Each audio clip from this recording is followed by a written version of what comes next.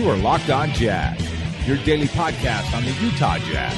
Part of the Locked On Podcast Network, your team every day. It is Locked On Jazz for the 29th of May.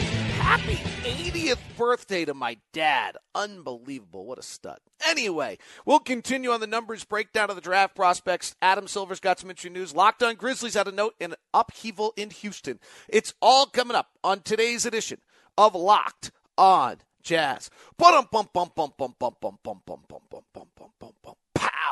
How are you? I'm David Locke, radio voice of the Utah Jazz, Jazz NBA insider. This is Locked On Jazz, your daily podcast on the Utah Jazz, giving you insight, expertise, geeky numbers, and trying to make the offseason a fun, enjoyable, and informative time to be a Jazz fan. Hope you're doing great. Today's show is available on the new app Himalaya. You can download that app on your Apple or your Android phone and take advantage of all their playlists and curate your own playlists and their great sources and their great little fun things. They're doing a lot of creative things on Himalaya. It's also available on Apple Podcasts, Google Podcasts, Stitcher, Spotify. And when you get in your car, tell your smart device to play podcast Locked On Jazz. A few notes for you. Locked On NBA has a super good show today. It's Sean Woodley and Charles Hamilton, Locked On Raptors and Locked On Warriors together as one, previewing the series as only the Locked On Podcast Network can. And, as I mentioned, huge happy birthday to the best guy I've ever met, my dad. His 80th birthday today. It's just a total stud. Love him, best, great, perfect, awesome, all those things. So, happy birthday to him. All right, I got a great question after yesterday's show from a listener. So, if you didn't hear yesterday's show, what I've done is I've gone through the draft prospects, and I've broken up the numbers of these prospects into a bunch of different categories. And so what those categories are athleticism, and I judge that based on how you do in transition and how you do in isolation. Isolation could actually fall into more than one category. Playmaking, what you can do with the ball in your hands, pick and roll, or rolling to the basket. Shooting, just catch and shoot stuff, and I look at guarded versus overall. And creating, which is the ability to get your shot off the bounce.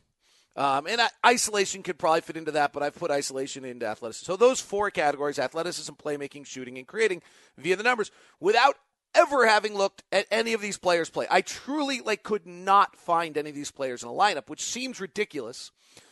And this was the criticism, this seems like a really stupid show and waste of time that you've never seen these players play. So I'm not telling you I think you should draft players solely based on this, but I think this is actually, I really enjoy this. I think it's a great way without any bias at all. In other words, I don't know anything about Kevin Porter Jr. Nothing other than he's a junior to Kevin Porter. I don't know anything about him. And I don't know his height. I know his weight. It's 216. Because it's on my sheet. I know nothing about him. And I think there's a great value to looking at the data without being biased by a slam dunk or a bad turnover or something else and actually seeing how he performed as a player. Now you can go back and look at the film, and then at that point you might see flashes of things that tell you that he might be able to do something else somewhere along the way. But you also can watch film. I got suckered by Michael Carter-Williams because I happened to watch a game where he knocked down a bunch of shots and thought he was going to be a really good NBA player and watched him do some things defensively and thought he'd be really good, and it turned out I was completely wrong. And in retrospect, if you go back and look at Michael Carter-Williams, there's a bunch of numbers that say that he's actually he wasn't a great athlete, and there were other problems to him. And so I really do think that there's enormous value to these kind of numbers and looking, particularly the ones that are on either end of the scale. So when you look at Zion Williamson, we know he's great, but transition percentile is the 92nd percentile. Okay, well, that really jumps out. Well, we're going to look at Brandon Clark today out of Gonzaga, and he's in the 90th percentile of all transition and the 86th percentile of all isolation. Okay, he only ran a few. That's a pretty high-level athlete, ability, finishing, doing some things. I don't know. Again, I don't know anything about Brandon Clark, and maybe he just was bigger than everyone else. But it tells you he can run, he can finish at the basket. Finishing's hard. It's really hard in the NBA. And then I look at Brandon Clarke, and he's also in limited opportunities, 92nd in percentile in spot-up shooting. It's like, whoa, what's going on here? Let's dig into this and what's taking place with him.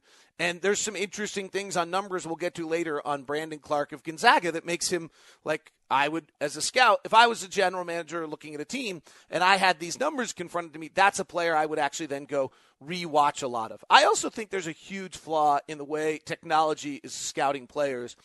These scouts and assistant general managers and GMs and people in the front can now go just watch someone's pick and rolls only.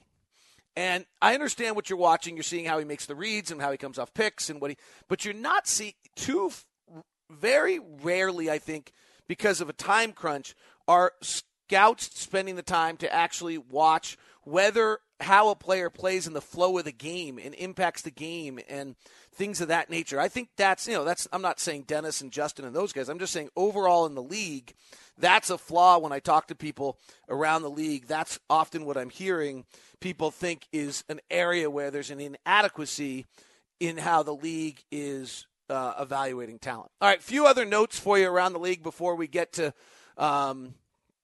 those numbers and some other fun things. By the way, I do want to give a little Father's Day shout out to both Untuck It.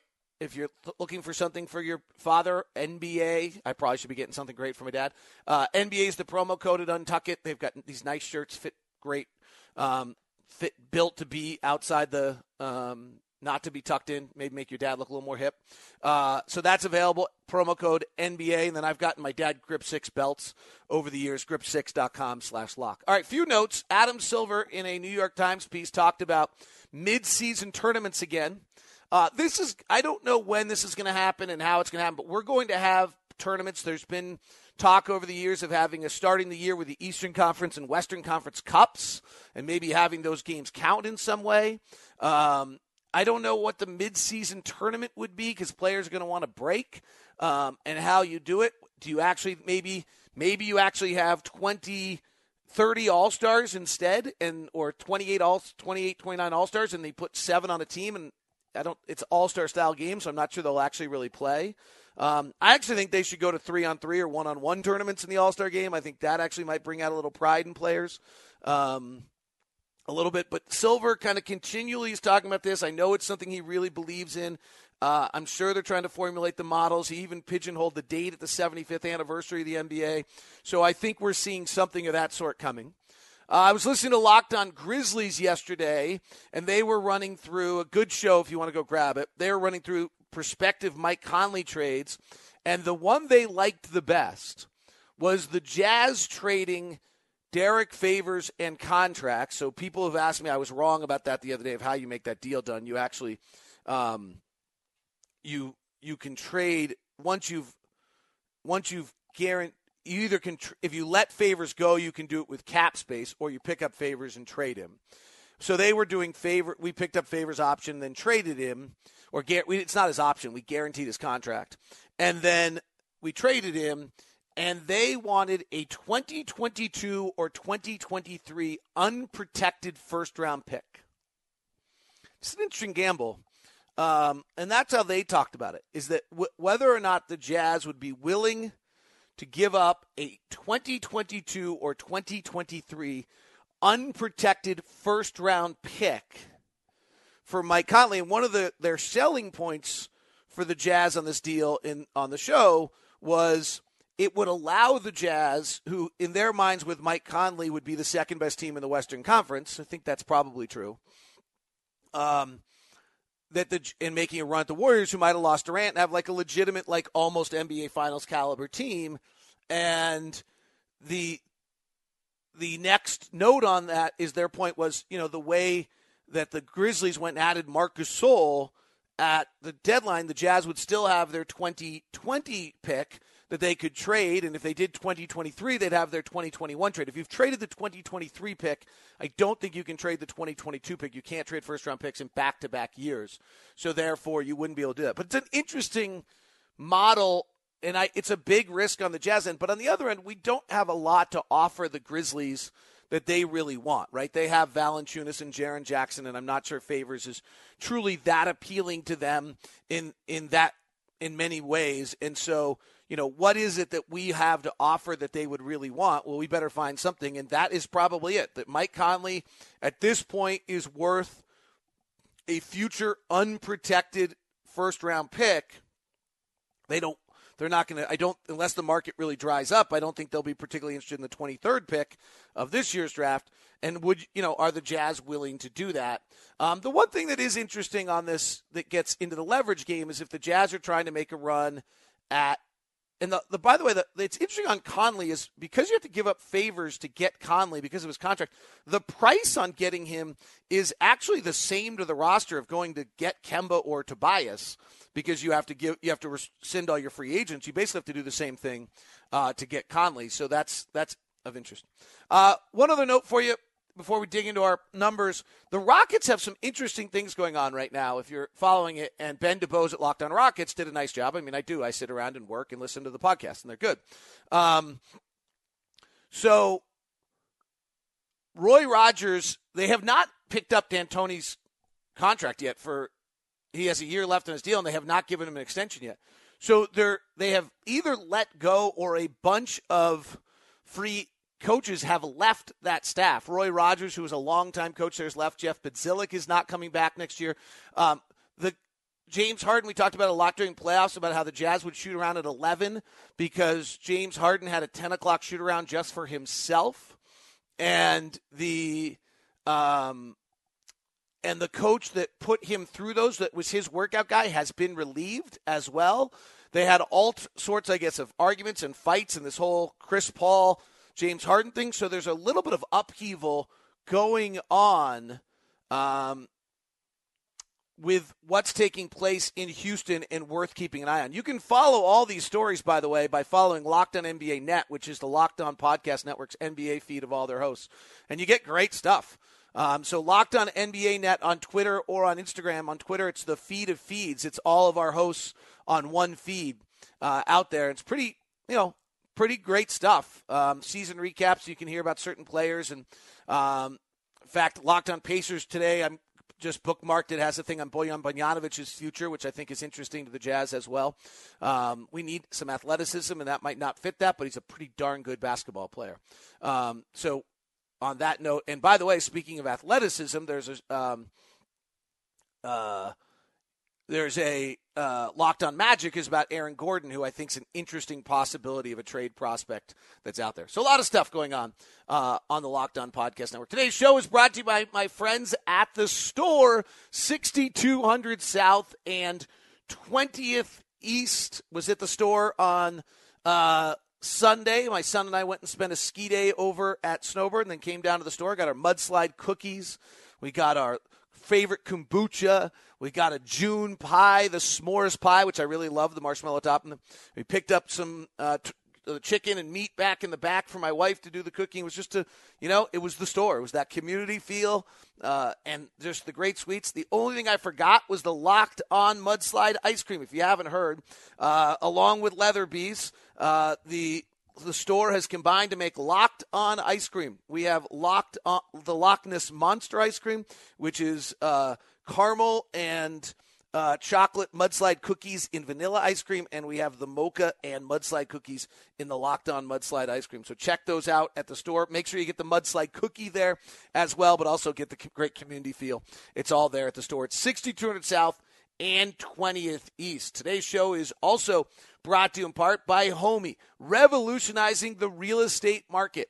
Homey is doing that. Instead of just guaranteeing 6% every single time out, Homey is instead a flat fee of $1,500 for you to list your house. And what does that do for you? Well, what it really does for you is it gives you the opportunity to have more equity and make more money. Plus, the Homey team works with you as a group. Does that team work? As of right now, the data shows it does. Houses are selling faster than the average market and at a higher price than the average market. Go check it out. Go text Homey to 88588. That's 88588. Oh, wait a sec. Yeah, text LOCK to 88588. That's LOCK to 88588. And they'll reach out to you, find out more about Homey and what they do. Find out how much equity you can save by just paying a flat, simplified fee of $1,500. It's Homey, Utah company, changing the real estate market and changing the way real estate is done. Go visit Homey, 88588. That's 88588, and text LOCK to them. All right, let's dig into the numbers. Yesterday we did the top 10 players in the league, so let us start at 11. And I mentioned Brandon Clark of Gonzaga, and pretty interesting. So Brandon Clark is 207 pounds and is sorry, I just want to pull up a note or two on him. And out of Gonzaga, and his numbers really peak out a little bit. So he is 22 years old and played, I think, so he's a little bit of one of these you got to be a little careful about because he's older. And if you go back and look at him at 18, 19 years old, he only averaged 8 points and 6 rebounds. So he's got the old, and that's a legitimate thing to be very worried about with a player. But here's the note on him. He had 90 percentile in transition with 93 transition attempts, which is a decent amount. He did not do a lot of isolation, only 27 attempts, but he was 86%, scored on 52% of those. His roll success was very good. He was in the 78th percentile of roll guys. Jackson Hayes, who we looked at yesterday, is at 95th percentile, is the best there is, and then DeAndre Hunter has a little bit. But otherwise, you'll see that another Gonzaga guy coming up here, Hachimura, is about the same. And then the interesting one is in the limited times in which he did his shooting, he was actually really pretty good. In his spot-up percentile, he was at the 92nd percentile, 65% effective field goal percentage, just 46 attempts. What gets interesting is when you look at his catch-and-shoot percentile, it's really bad. He's only 8 of 23 on catch-and-shoot. So why is that? And his unguarded catch-and-shoot numbers were really bad at 3 of 14, yet his spot-up was okay. So what it tells you a little bit is that his range is limited. He's a bigger guy. Not that he's not a natural shooter at all, but has some athleticism there that you're working with, and didn't do a lot of creating. Was 5 of 7 off the bounce. So not a lot there. Kevin Porter Jr., who is he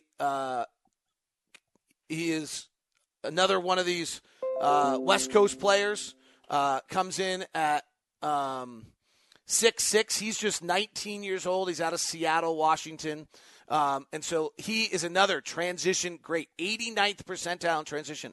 We'll look at the top 21 prospects on the CBS Sportsline top guy. The 89th percentile puts him, Zion Williamson is better and nobody else, 68 transition attempts. Then when you look at his isolation game, it's not there. 29th percentile, 23 attempts, scored on 26% of those opportunities. Pick and roll, ball handling at 6'6", not really there either. He's in the 38th percentile, scored on just 30% and about 46. Shooting is average. Effective field goal percentage is at 53. His spot-up percentile is at 50. He's in the 49th percentile catch and shoot. An unguarded catch and shoot, he's actually less good. But then this gets a little interesting. On creating opportunities and jumper off the bounce, he's in the 81st percentile. That is an area where almost all of these guys struggle, and he's got the best numbers of any of the top 20 picks that we've looked at in creating a shot off the bounce. So you have elite athleticism in his finishing. You don't have a lot coming in isolation. He's got to create it for himself, but maybe that little off-the-bounce game gives him something. So you're moving into kind of the middle first round of a not great draft, and here's a kid who's got some pieces of skill that should, you dig into and you really kind of like a little bit. The elite athleticism and transition finishing for USC and really good off the bounce.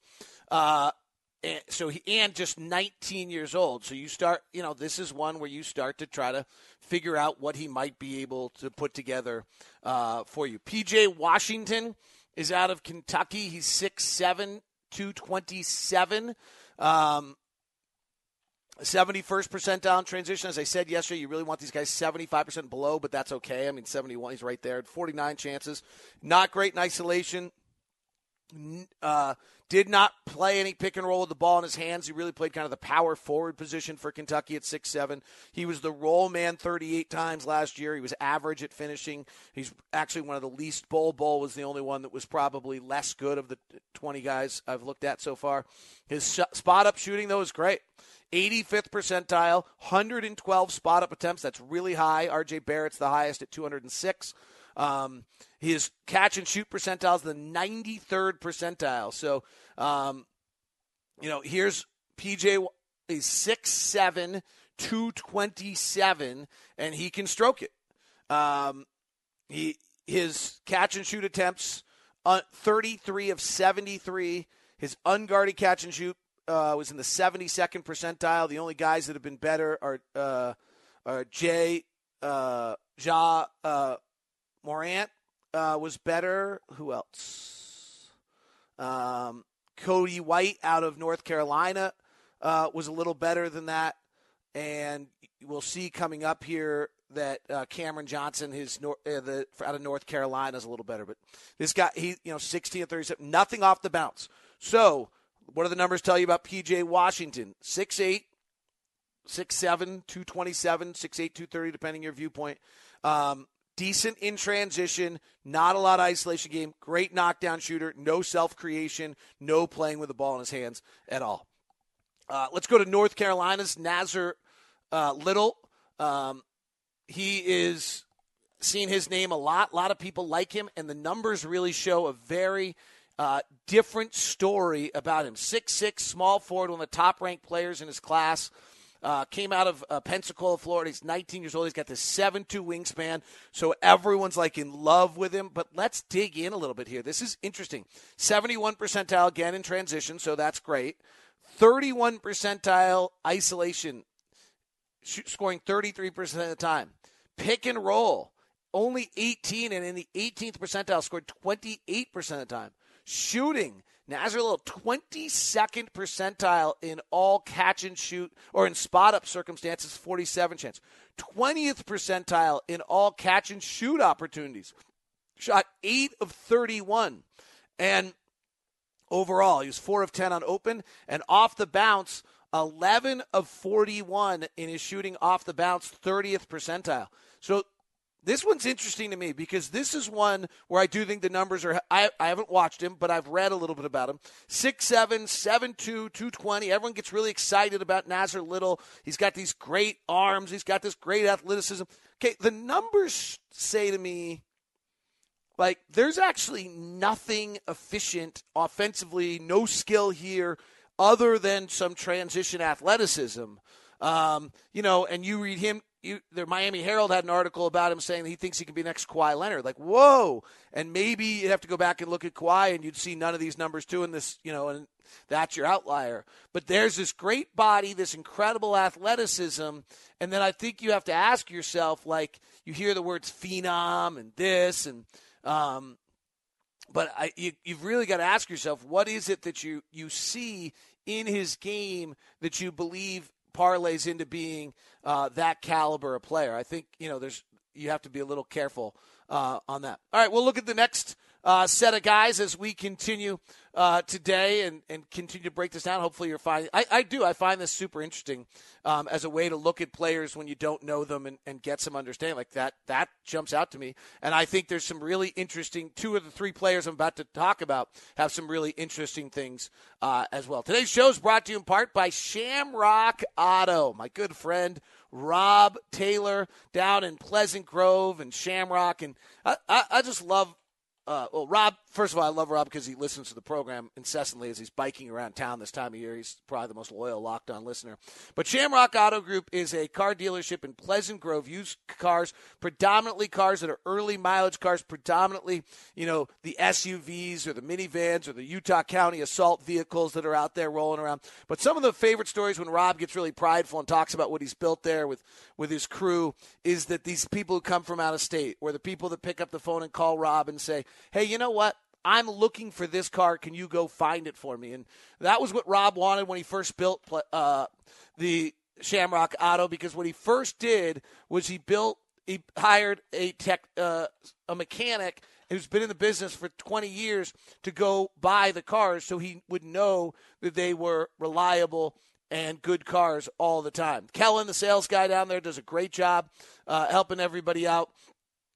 His technician's been in the business for 25 years, and so you know you're getting great cars. That's what it's all about. Give Rob a call, 801-319-2250. That's 801-319-2250.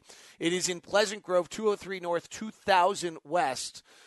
2000 West, same road as North County Boulevard, just off exit 275 in Pleasant Grove. Go say hi to Rob. Tell him Locked On Jazz sent you.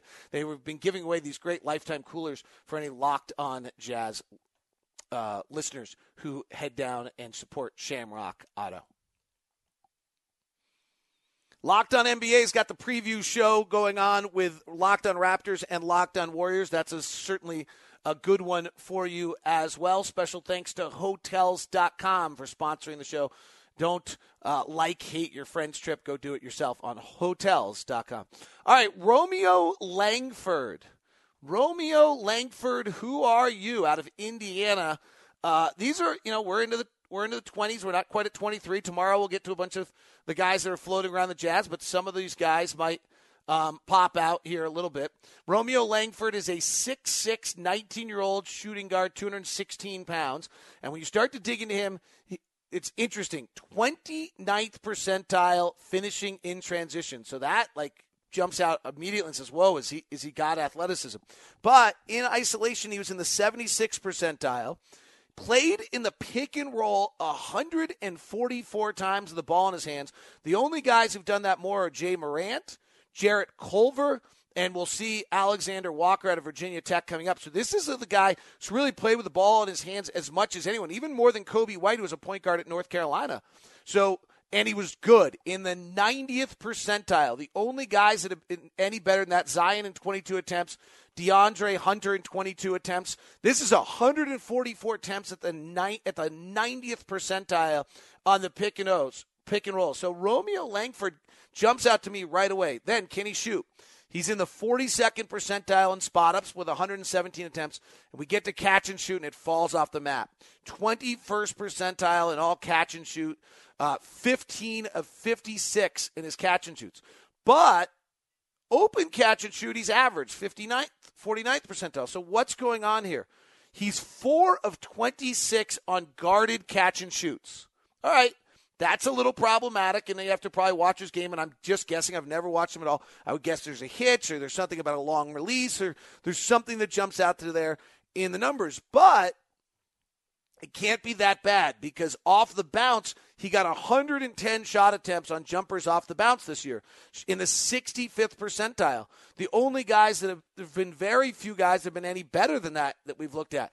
Cam Reddish out of Duke took 62 and is at a better percentile on those pick and rolls. The kid out of Vanderbilt who was hurt in limited time, Darius Garland, probably projected possible top 5 pick, is better than him, but not 65th percentile is actually pretty good for this draft class, and the 110 shots off the bounce, only Reddish has taken more. So really, if you can now with these numbers, kind of my point of why I like it so much, I have to go back. What's going on? Why 4 of 26 on guarded catch and shoots? Is there something that's a flaw in the shot?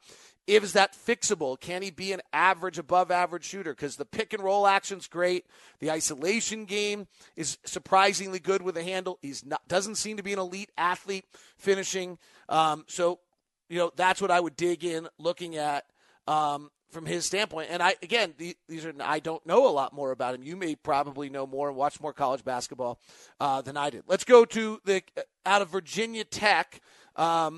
I think it's Nickel. I'm not certain of that, frankly. Again, I'm not trying to lie to you guys. I haven't had the time to go watch a bunch of these guys, and I don't watch college basketball. 20 years old, out of Toronto, Canada, 6'5", 205 pounds. And here you see the peak number, 88th percentile in transition, gets to the basket, but isolation game, nothing there. So the complete inverse of what we saw just a moment ago with Romeo Langford.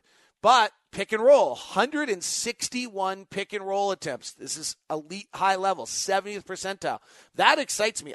You've got to have players who can handle the ball in the NBA game. His shooting is lights out. 82nd percentile of his spot-up shooting, 147 attempts, which is a ton. 76th percentile of all players in catch and shoot, 49 of 126. And on open catch and shoot, 72nd percentile. This is a pretty intriguing, interesting player to me.